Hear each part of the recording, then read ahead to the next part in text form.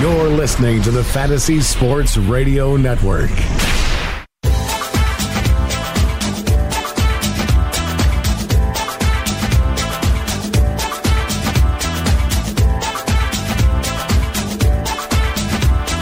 Yes. Good day, everybody. This is the FanRag Fantasy Sports. I'm Nando DeFino, sitting in for Al Melchior. Here, as always, your constant Jim Finch. Jim, what's happening, man? Not much. Just hanging in there. Just making sure this is like the actual Nando and not like Nando's beard or Nando's button or any of those other guys I see on Twitter. I'm not getting punked, right? No, man. This is those. I still have no idea who those people are. It's flattering and scary at the same time, but I'll take it. There you go. Yeah. You're famous. I know. It's you should be so honored. Al should be so lucky that I found an hour out of my day to do this for him. So, Jim, I want to jump right into it, man. Like, we've actually never met before. Outside, I mean, I follow you on Twitter. Enjoy your stuff. I read your stuff, both on Fantasy Assembly and FanRag. How are you doing? I'm doing pretty good. I got to say, I'm the same fan. I followed you since your days at CBS, so I've been following you along as well. Oh, well, shucks. Let me ask you a question, man. People call me Nando. Nails on the chalkboard. When you get Sid Finch and Jenny Finch questions, same kind of thing? I actually don't get them. That's just my little personal thing I put up there.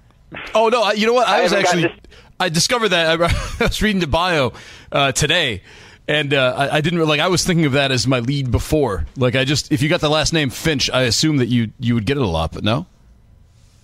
I don't get any of that. I mean, I got the Sid Finch back when I was in high school when that whole thing came out, but other than that, I don't really hear those two names associated with me, sadly. All right. Well, maybe that's a good thing. I think it would drive me crazy if everyone always asked me those questions.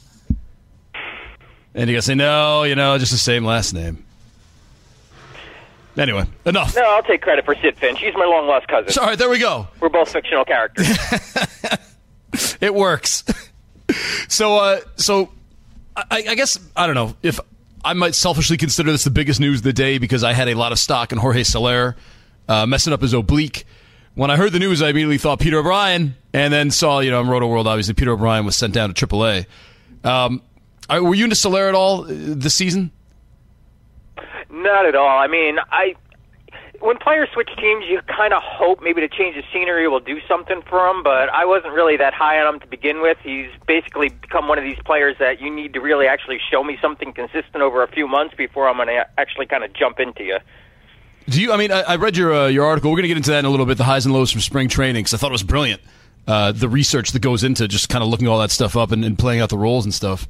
But Soler, now that we know he has an oblique issue, and you're looking at spring training stats, is that, you can say, oh, well, maybe he was not good because he was dealing with this issue for a long time. And, there's at least a little silver lining to this happening. Maybe a silver lining, but not that much. Maybe like a copper lining on that one. Jim, give me something here, man. Come on. I can't. We started off so well.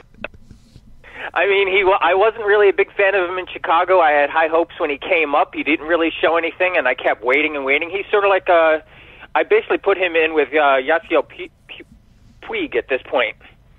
Oh. As a player that someone that I'll look at. Maybe if he does something, I'll show him some consideration, but until he does, he's just that big name on the waiver wire that people will snatch up going, oh, maybe this guy can do something, or I'll draft him late, figure, and he can do something, but he's just going to end up disappointing. How about if I pose it this way?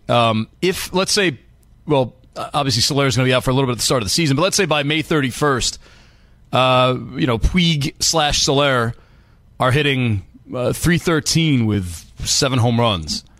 Are you jumping all over them and being like, these two have finally figured it out and they're going to carry it through to the rest of the season and possibly the next 8 years? Or are you still kind of exercising caution and saying, let's see what they're doing at the All-Star break kind of thing? I'm basically going to treat them like I would any other no-name guy that gets called up from AAA and all of a sudden puts up big numbers. Yeah, I'm going to pick him up. I'm going to ride the wave, but the minute I start seeing trouble, he's going to go to my bench. I'll keep an eye on him, and if he shows me trouble over 2 or 3 weeks, then, yeah, back to the waiver wire with you. I'm done.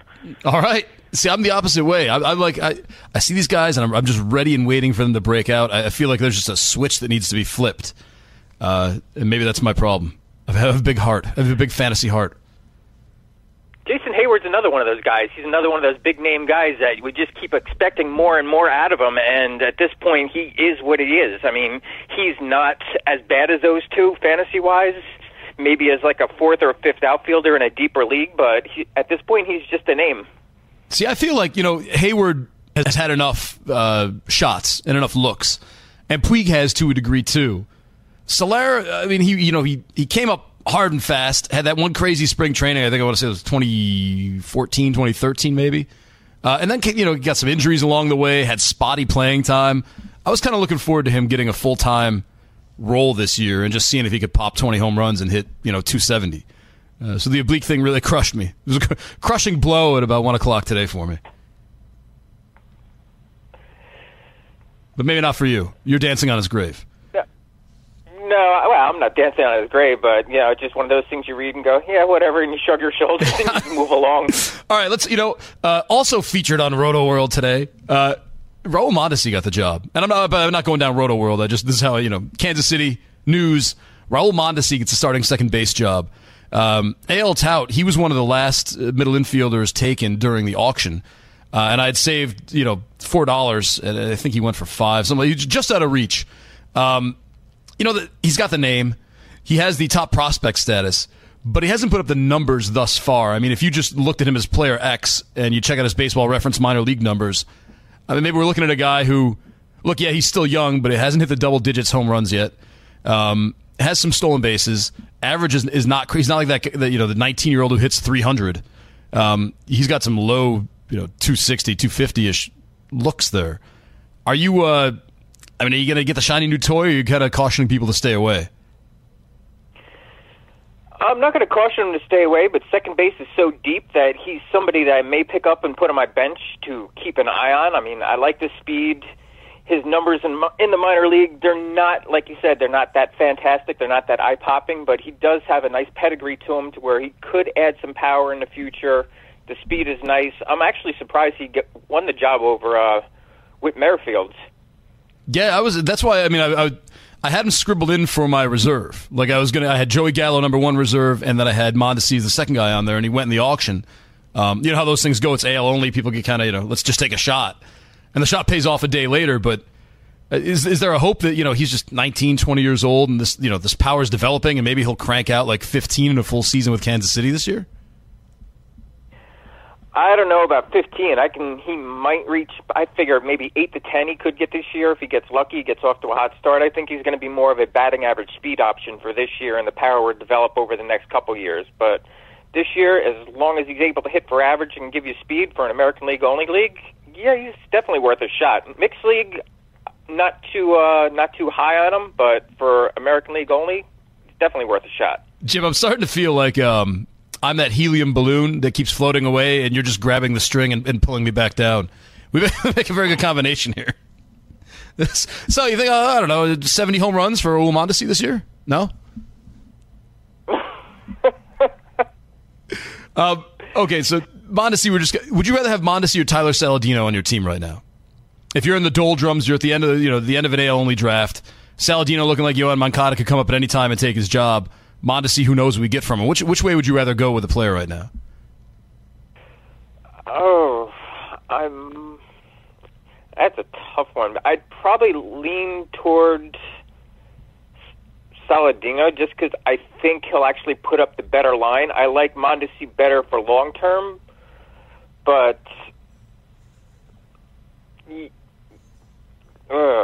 a tough one. Yeah, I'm probably going Saladino. This is a question like even if Moncada does come up, he can go in so many positions. They could possibly trade Todd Frazier. They could move Saladino over to shortstop. I mean, who's that? Tim Anderson? Yeah. Am I confusing teams here? No, you're right. Okay. I mean, he's not the healthiest person in the world, so you got opportunities there. I mean, there's more opportunity. There's more places for Moncada to go if they do decide to call him up, to where I don't think it would affect Saladino's playing time. So I would probably take him just for the stable numbers. But Mondesi, I don't rule him out as a breakout player. I don't count on him, but he's somebody I like. All right. Just staying as deep as possible in the American League Central, Jose Barrios was sent down. But I think this is kind of thing where you read the headline, you panic, and a lot of people push him down the rankings.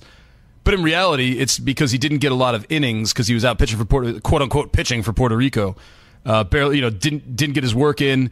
They're going to send him to the minors, what I think, to start the season, and then probably just call him up. I think by May 1st, Jose Barrios will be pitching well for the Twins. Do you see this as a way to kind of exploit people possibly not paying as much attention as they should to the sub-headlines and the text of a story and just freaking out over the headline and the news item? Yeah, most likely. I mean, they look at his numbers from last year. I know this is one of the reasons he got pushed down, and they look at his call-up and the numbers that he put up, and everyone was like, yeah, this guy's not going to do it, and they move on, like you said, to the next new shiny toy. But he was very unlucky last year with the BABIP and the strand rate to where his ERA should have been like in the 4 range. He had some bad luck in there, and he's a lot better than what he's already shown. So the fact that he's been sent down already, combined with the bad numbers from last year, that just creates a great buy low opportunity for all the other people out there who are looking for that late round pitching sleeper that they can plug in there around May, June, and have a solid pitcher for like the final 3 months. I mean, that's when you're really looking for pitchers anyway. Yeah, I mean, look, if you go through, and I don't know if this is just naive of me, but when I learn of a player, my first step is I want to go to his minor league stats, go right to baseball, and just take a look at what he did. And if he was, A, did he have awesome numbers?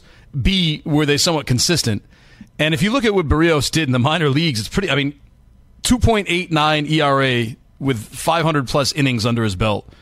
K per 9 of 9.6 throughout that. Topping out at 10, but he had some 9s in there. Career whip of 1.10 in the minor leagues.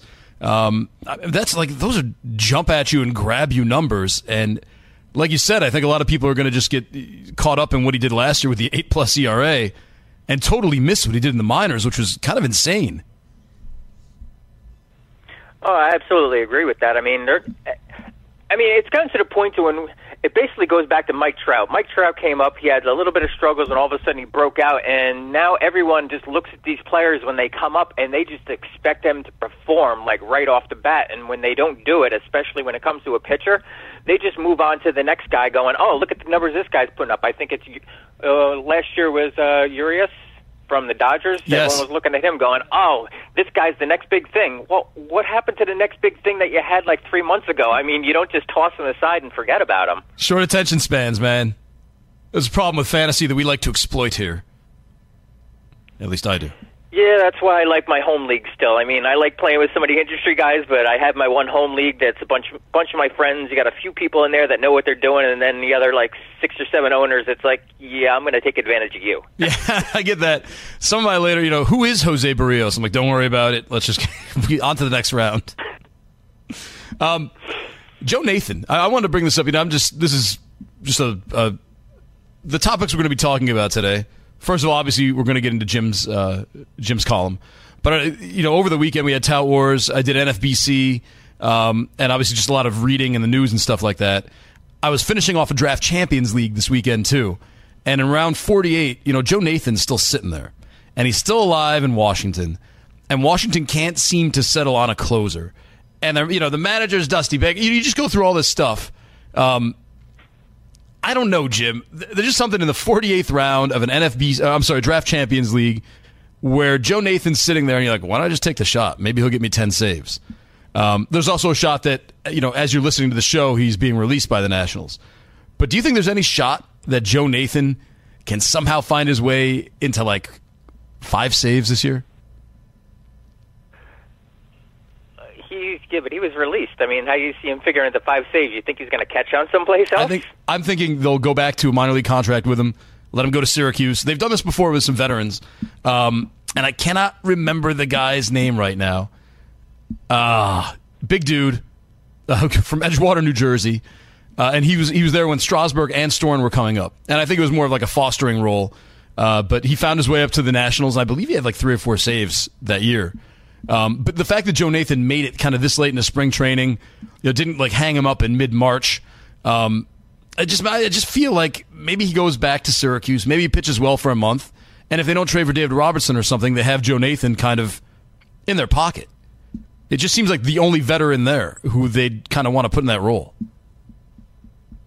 Yeah, veteran's one thing, but, 42 years old, how much does he really have left in a closer role? You got Jonathan Papelbon, who I don't really care for as, like, a person, but as a pitcher, he's not that bad of a closer. It's not somebody that Washington would really want to welcome back there, but if you have those kind of players still available out there that you can pluck off waivers, why would you even try and take a chance on a 42-year-old Joe Nathan hoping he'd bounce back to form after what he did in 2014? You got the injuries, you got the age. There's just too many things that I wouldn't want to depend on him. We make a good team, a yin and yang here. Am I busting your balloon again? Yeah, of course, man. You're not busting it. You're just pulling it back to earth. I don't want to talk about Eric Hosmer. Like everyone's talking about the same stuff. We're going to talk about Mike Minor. How about that? How about we take a quick break? We're going to come back. We're going to get into a little Mike Minor. I want to ask you a couple questions about your column on fantasyassembly.com, especially I thought Joey Ricard, mentioning him in there as a player to watch was pretty interesting. Some other players in there, Jan Gomes, who I've been closely monitoring, was one of your players to watch. Andrew Romine on the Tigers, whose name has popped up a lot for me when I've been doing research and just kind of writing it down. Just a mental note here. He's doing some work in spring training. So we're going to take a quick break. We're going to get back to some fun stuff. You listen to FanRag Fantasy Sports. I'm Nando DeFino, tarnishing the legacy of Al Melchior. It's Jim Finch with me. We'll be right back with more after this.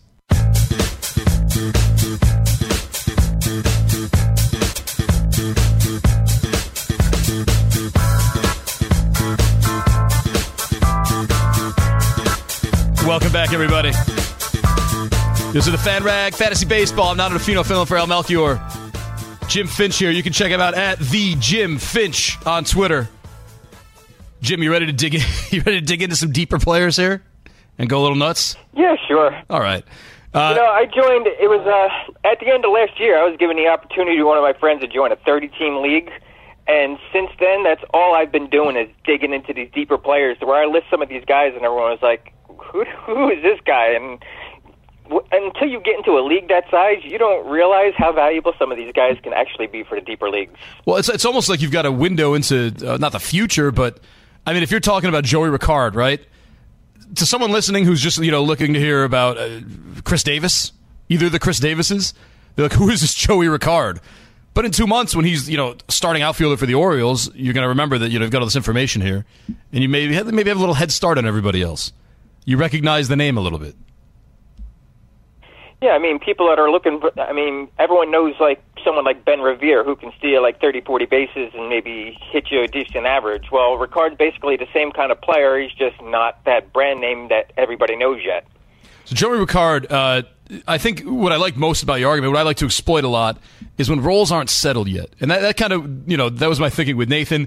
If you look at the Orioles outfield, there's Hyun-Soo Kim, who fell out of favor early last year, had a decent little comeback as it rolled around. And Seth Smith, who you're forever platooning, kind of old. Craig Gentry's in the mix. And Trey Mancini, who we'll talk about in a second, has been playing a little bit in the outfield in spring training. But Ricard, I remember this time last year, Rule 5 guy, started seeing his name as someone Buck Showalter likes. And I feel like if Buck Showalter likes you, you've got a bit of a step up. He seems like a very loyal guy to these players who not a lot of people have heard of yet. Oh, yeah, absolutely. And not only that, Baltimore, they just seem to have this knack for taking players that, not even major league players, I'm not just talking minors, but they just have a knack for taking these players that nobody really wants or nobody really considers and just turning them into something. Chris Davis wasn't really anything. He came to Baltimore and all of a sudden turned things around. Trumbo had issues for a few years, came to Baltimore, all of a sudden everyone's talking about Mark Trumbo again. Joey Ricard could be one of these guys that people aren't looking at now, but in another year they're going to be like, wow, look at this guy. He's got 30-something steals, hits 280-something, leading off of Baltimore, and he could wind up being a third or fourth outfielder in the future. Do you think he could just outright take a starting outfield job, or do you think they've kind of constructed it where, no, we kind of like Kim, batting the top of the order. We like what he is. We like Smith as just a platoon guy who can hammer righties. And Ricard's just kind of maybe get his 350 at-bats this year, nothing in big bunches and not really, we're not going to be saying in July Joey Ricard starting outfielder for the Baltimore Orioles. I think we could be. I mean, it will start out with him having to earn his at-bats between those couple guys getting off. I mean, obviously Adam Jones is going to be in there every day, but he's going to get his shots in one of the two fields. And I figure I don't see him not being able to put up a better batting average than both of those guys. So if he's batting like 280, 285, what he put up in the minors, then figure come the end of May, June, you'll see him getting at least 70, 80 at-bats a month. It's pretty good. So he'll be getting the lion's share of it. Yeah. And Trey Mancini, I mean, this is the problem, is you can't like Trey Mancini and Joey. Well, I mean, you can, but it's incredibly hard to like Trey Mancini and Joey Ricard at the same time. Once the Orioles brought back Trumbo, I mean, it looked for a little while, Trey Mancini could get that, that first base DH job, whichever way they decide to go with Davis and Trumbo. And then, you bring back Trumbo, it jams up that spot. Mancini's trying out a little bit in the outfield. I haven't really caught up on reports on how well that's going, but my guess is not wonderfully. Bigger dude, slugger, but you look at his minor league numbers, they're legit, man. He's a couple seasons of 20 home runs, pretty decent batting average. I think he touched 300 at least twice in the minors. His overall average might be above 300. So you got power, you've got decent batting average. It just seems to me like Trey Mancini, no one's talking about him, and if something happens to Chris Davis or Mark Trumbo, that guy can just show up and hit 25, 30 home runs. Yeah, I'm just actually pulling up his number right now because he's somebody that I really never even considered at all. I mean, he's hitting 321 this spring, so he's not bad. He had 282 average last year between two stops in the minors. And yeah, the power looks all right. Power looks good. Yeah, he's one of those guys. This is why I basically ignore Trey Mancini. I have a tendency when it comes to guys, when you get a strikeout rate over 25%, to just kind of put a red flag on them.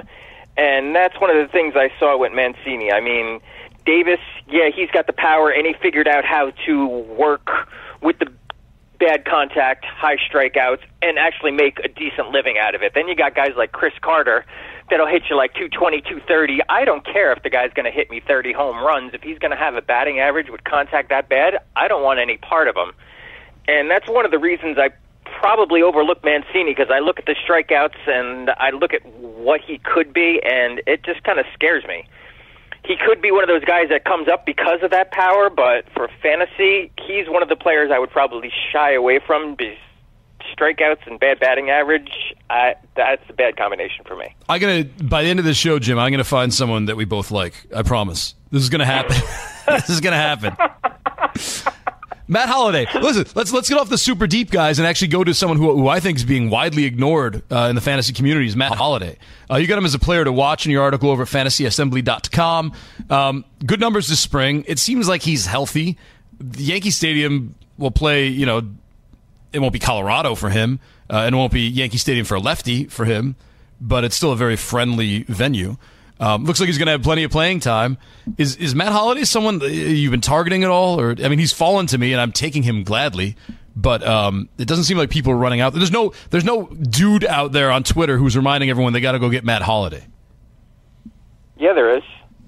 That would be me. There you go. And if you look at all the tweets, coming from Greg Jewett from FanRag, every time Holliday does something, he's always sending a tweet reminding me of that. I think he said Al Melchior got him for $3 or $4 in their draft auction. He made a point to send that out to me, and he's somebody, with the exception of one league, I basically own everywhere, and the only reason I don't own him is it's a 10-team league with 3 outfielders, and I couldn't make room for him, sadly. But yeah, he is definitely somebody I'm targeting. I mean, I think he got a bad rap the past couple of years. He's not an outfielder anymore. He just doesn't have the body for it. He can't play the field, and that has just played hell on his body. But I think now with a full-time DH role in New York, he can get back to being 270, 275 hitter, 20-plus home runs. Well, stop, Jim. Put him in the middle of the order, and you got some good counting stats. You're rooting our over-under game. So I just had it all. Well, you said you wanted somebody we both agreed on, so there you go. Now the rest of the show is going downhill. Over-under stolen bases 1. You think he'll steal a base? I don't know. He's got his career's littered with those. He's that dude with the 3 or 4 stolen base seasons. Come on, man. Everything I just gave you, and now you want a stolen base out of it? No, you're right. I'm sorry. Matt Holliday, this is great. I love it. You think he's going to last the whole season? Like, you think he'll get 520 at-bats? I think he'll be over 500. That's all you need. That's all you need. Tell you what, let's take a quick break. I'm gonna leave this on a high note for right now. We're gonna take a quick break. I want to go through a few more guys from your article. Russell Martin has been a quagmire for me, I guess, over the last few years. And Yan Gomes, just a couple catchers everyone's down on them. I want to know if you're at least a little high. As we come back, FanRag Fantasy Sports, Jim Finch, Nando Di Fino. We'll be right back with more after this.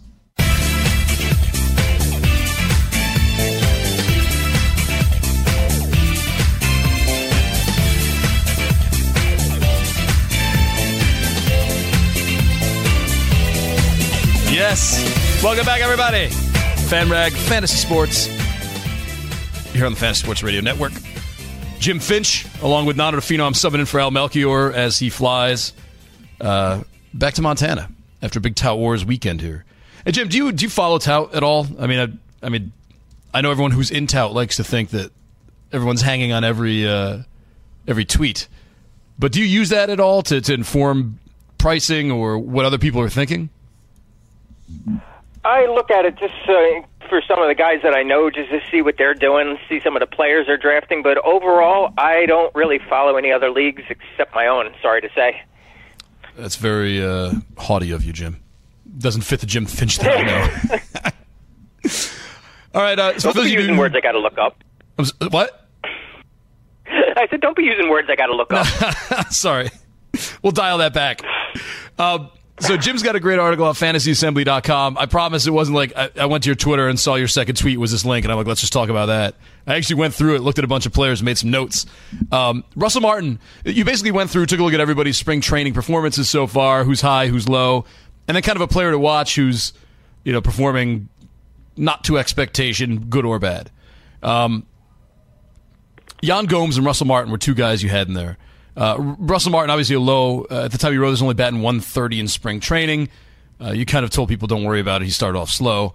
Yan Gomes, player to watch. I think of Yan Gomes, and I guess maybe I've blocked out the last two seasons, as still a very good catcher who's just gone through some pretty rough injury spells. First of all, would you rather have Gomes or Martin on your fantasy team? Martin. That was a little too quick. Not even questioning that one. Okay. Are you very, I guess, pessimistic on Gomes returning to his, 2013, 2014 glory? I'm just pessimistic about the catcher category in general. I mean, if you look at the past 5 years, you got Buster Posey, and then who's 2, 3, 4, and 5 every year after that?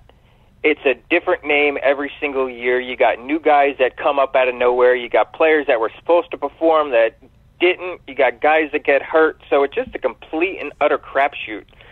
So I basically, when I look at the catcher position, I look for consistency.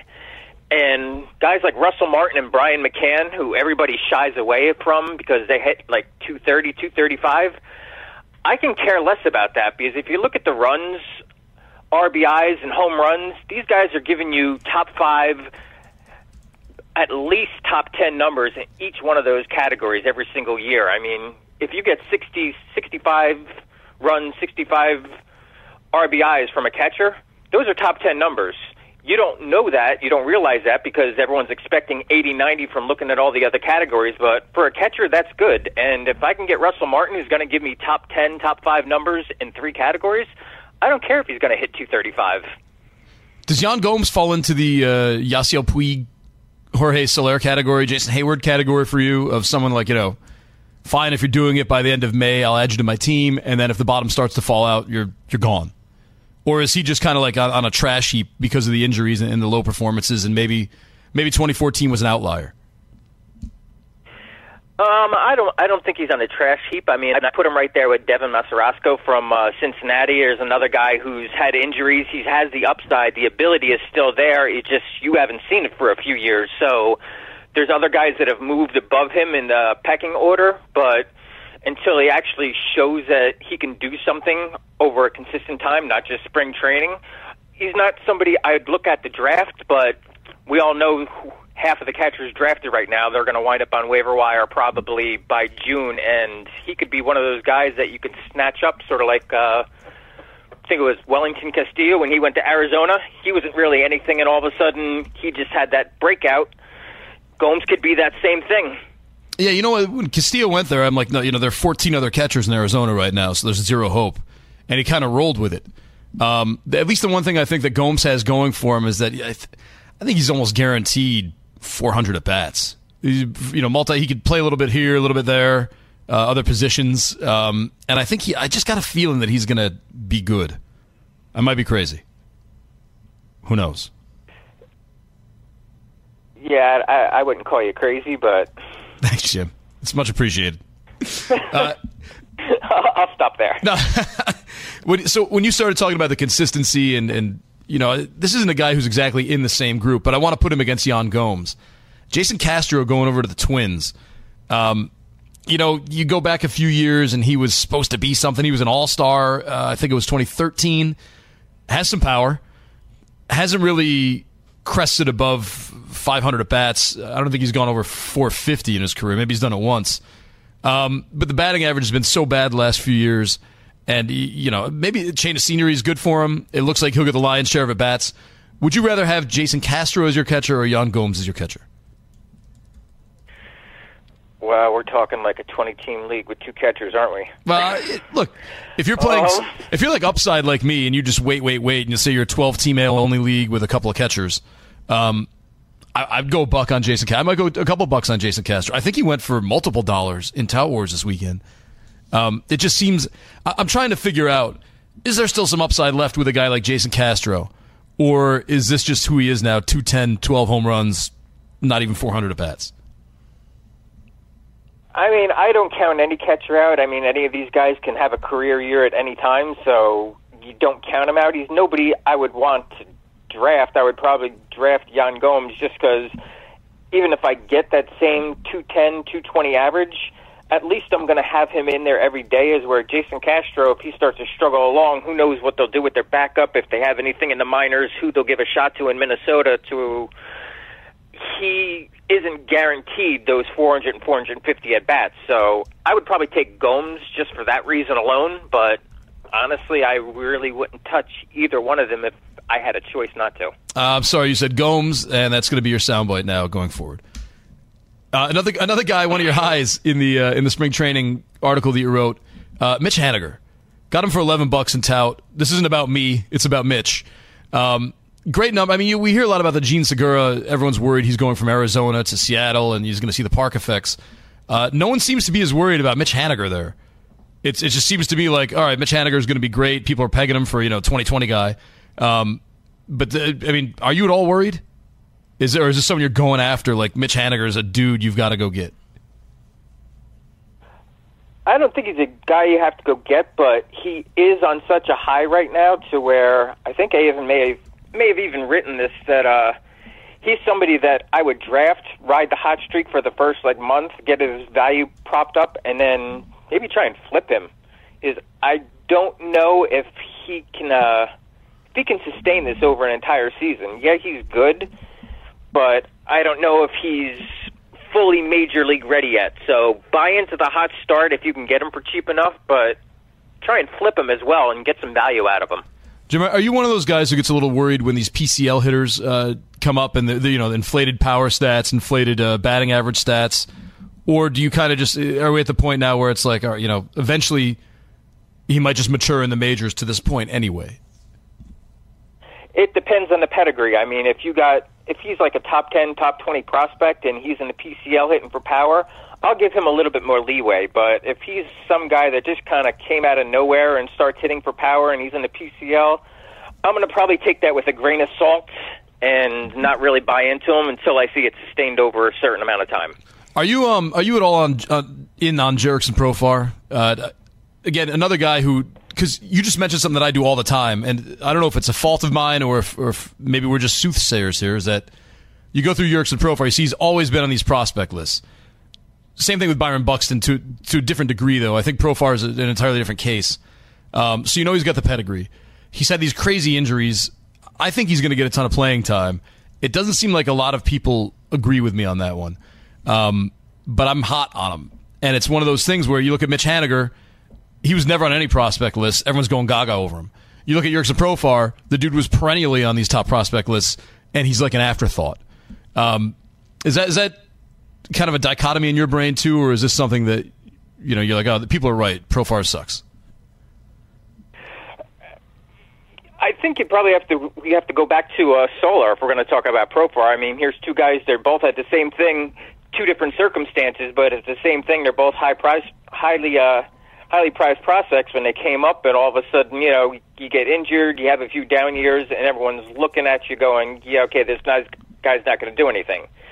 That's basically where I would put Profar right now. He has to prove himself again, and he needs to earn the playing time before I would actually like him again.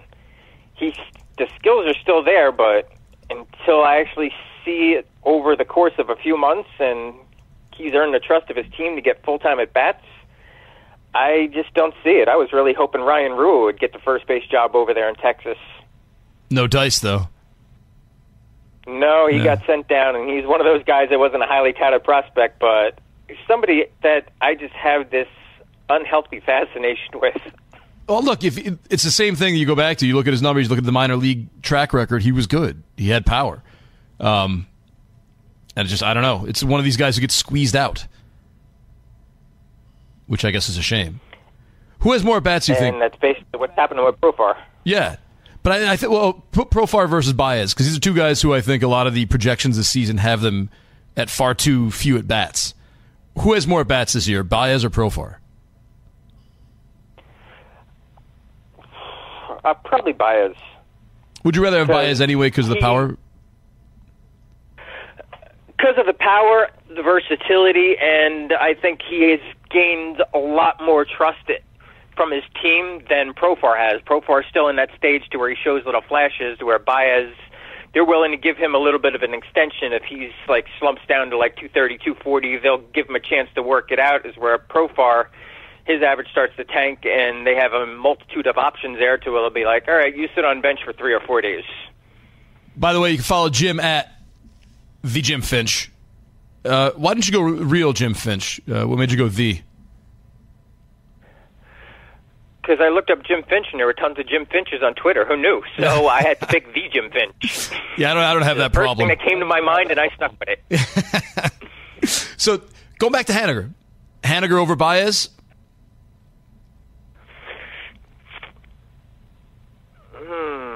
That's a tough one. How about this? Let me twist this around. Would you be okay if you just had to start a team, 3 keepers, Baez, Profar, and Haniger? Would you be doing backflips? Would you be okay with this? Or would you be like, no, this is not, I can't build a team around these 3 this season? Yeah, I can't build a team around those 3. I can probably build a team around Baez just because I think he has the trade value just for the name and the position eligibility.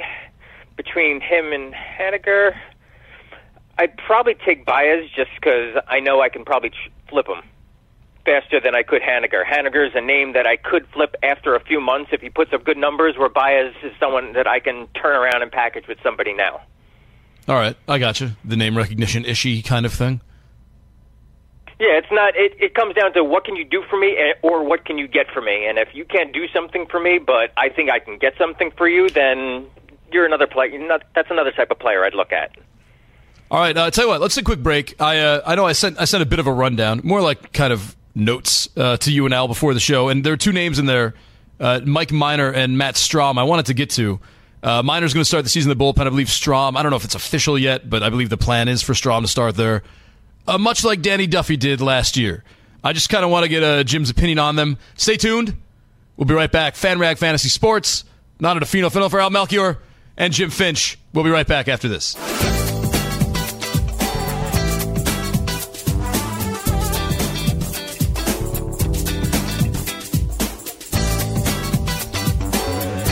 Welcome back, everybody. FanRag Fantasy. Nando DeFino, for Al Melchior.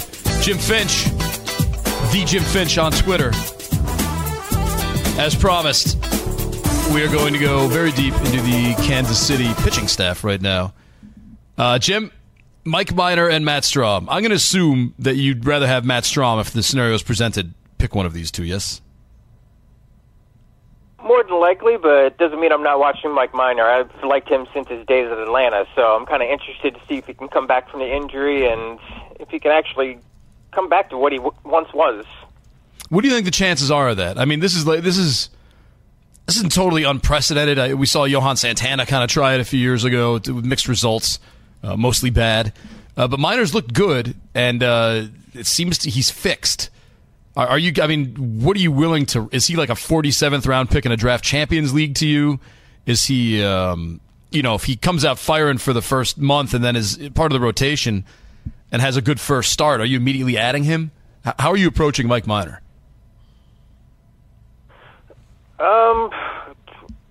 I'd say 20-team league. Anything more than 20 teams, he should probably be a bench guy. Definitely an end draft guy. I mean. Everyone puts a lot of doubt on him. You got to look, in 2013, the guy had a 3.21 ERA over 200 innings.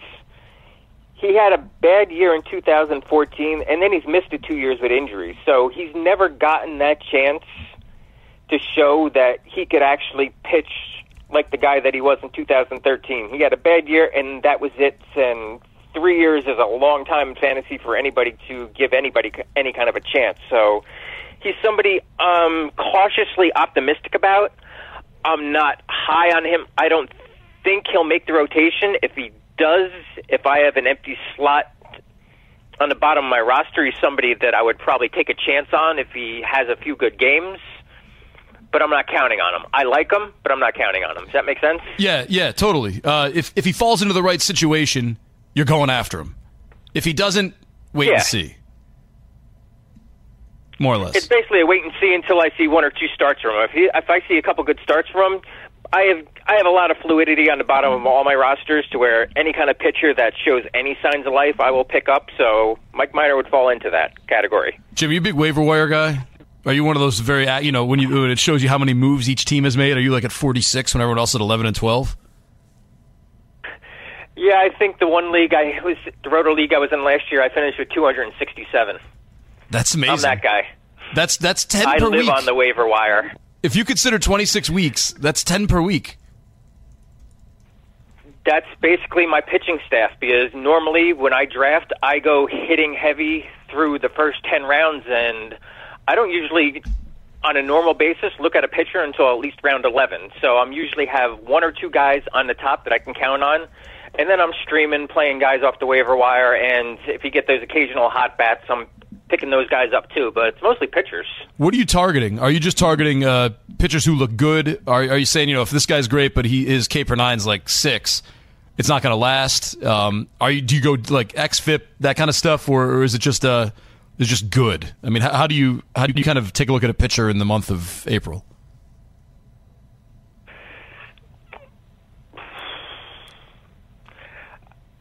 Usually the first 2 or 3 weeks, I don't really put much stock into any kind of pitching that's on the waiver wire. I basically look at them the same way I would look at spring training stats, and you can't really get anything out of 2 or 3 starts. Now, if they put 2 or 3 starts together and it's somebody that I look at their minor league numbers and I see some potential there, I might roll the dice on them. If I look at the minor league numbers and I see like an ERA of 4.5, 5, and all of a sudden he's putting up good numbers, sort of like everybody in Atlanta's staff last year that they brought up, then I'm not looking at him. No. All right. It's basically playing it by ear, just looking at the numbers and flipping a coin almost. Gotcha. What do I think of this guy at the moment?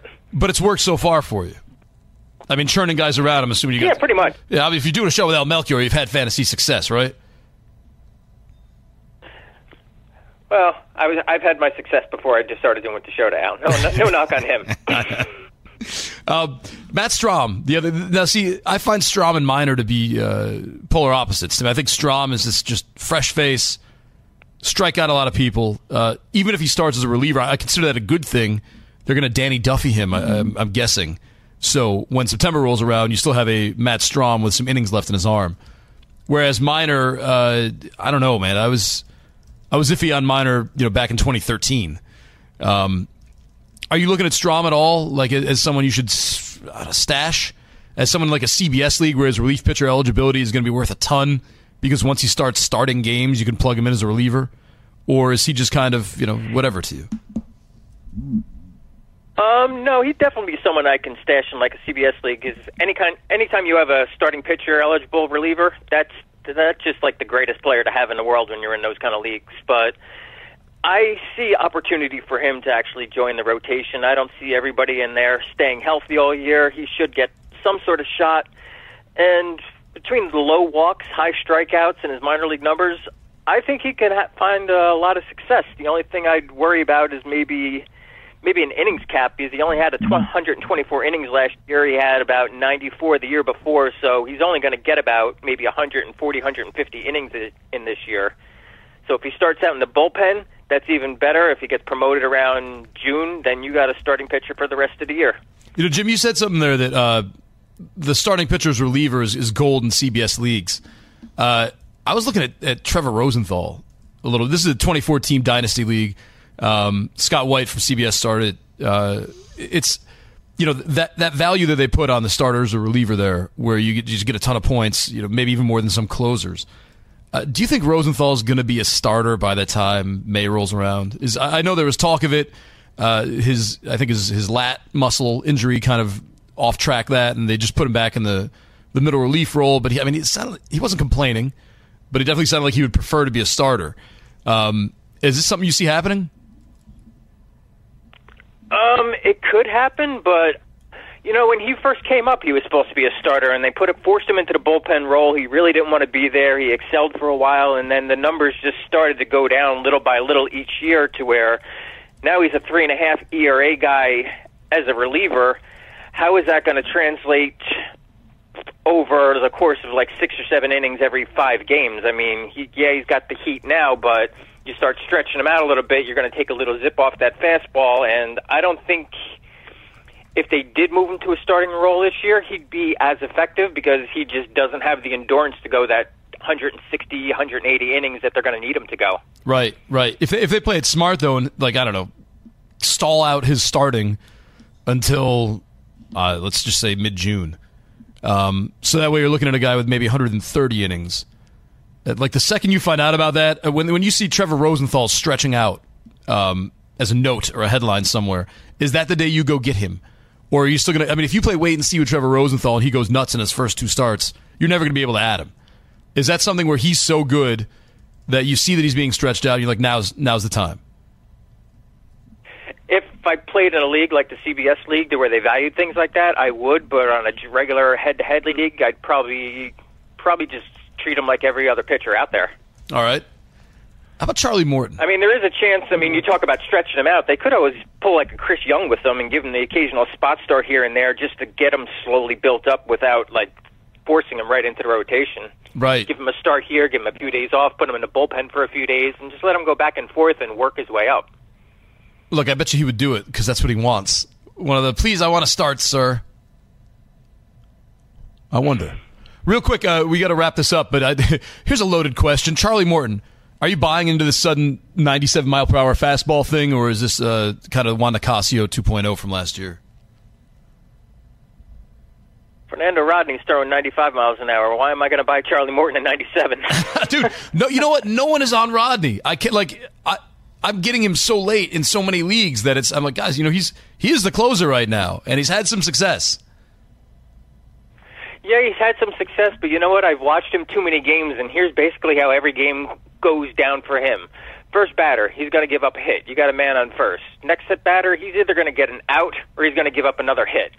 So you're either going to wind up with 1 out, man on first. Next batter up, he's going to give up a walk. So you're going to wind up with men on first and second, or second and third. By the time he has 1 out, and you still got 2 men up, one or two things is going to happen. He's going to give up 2 more hits. He's going to give up 2 to 3 runs, or he's going to give up 1 run, crush your ERA, crush your WHIP, but still get you to save, or he'll get out of there with a clean inning. I can't stand that kind of reliever because it just gives you a heart attack watching it as a real fan, and if I can't watch it as a fan, I sure as hell don't want that on my fantasy team. Jim, who are you a fan of? I used to be a Mets fan until they traded Scott Kazmir, and that's when I washed my hands of them because they just traded away too many prospects, and now I just follow all teams together. I don't have one particular team that I follow. Well, I guess you're in trouble then. If you can claim many teams, having Fernando Rodney as someone you don't like, he could go anywhere. We got to go. Jim, this is actually a lot of fun, man. Thanks, dude. Thanks for letting me step in for Al and bring some deep craziness to your life. Yeah, maybe we can do it again sometime. I would like that. Have a good one, everyone. Check out FanRag Fantasy. Check out Jim at the Jim Finch on Twitter. Al will be back. Goodbye.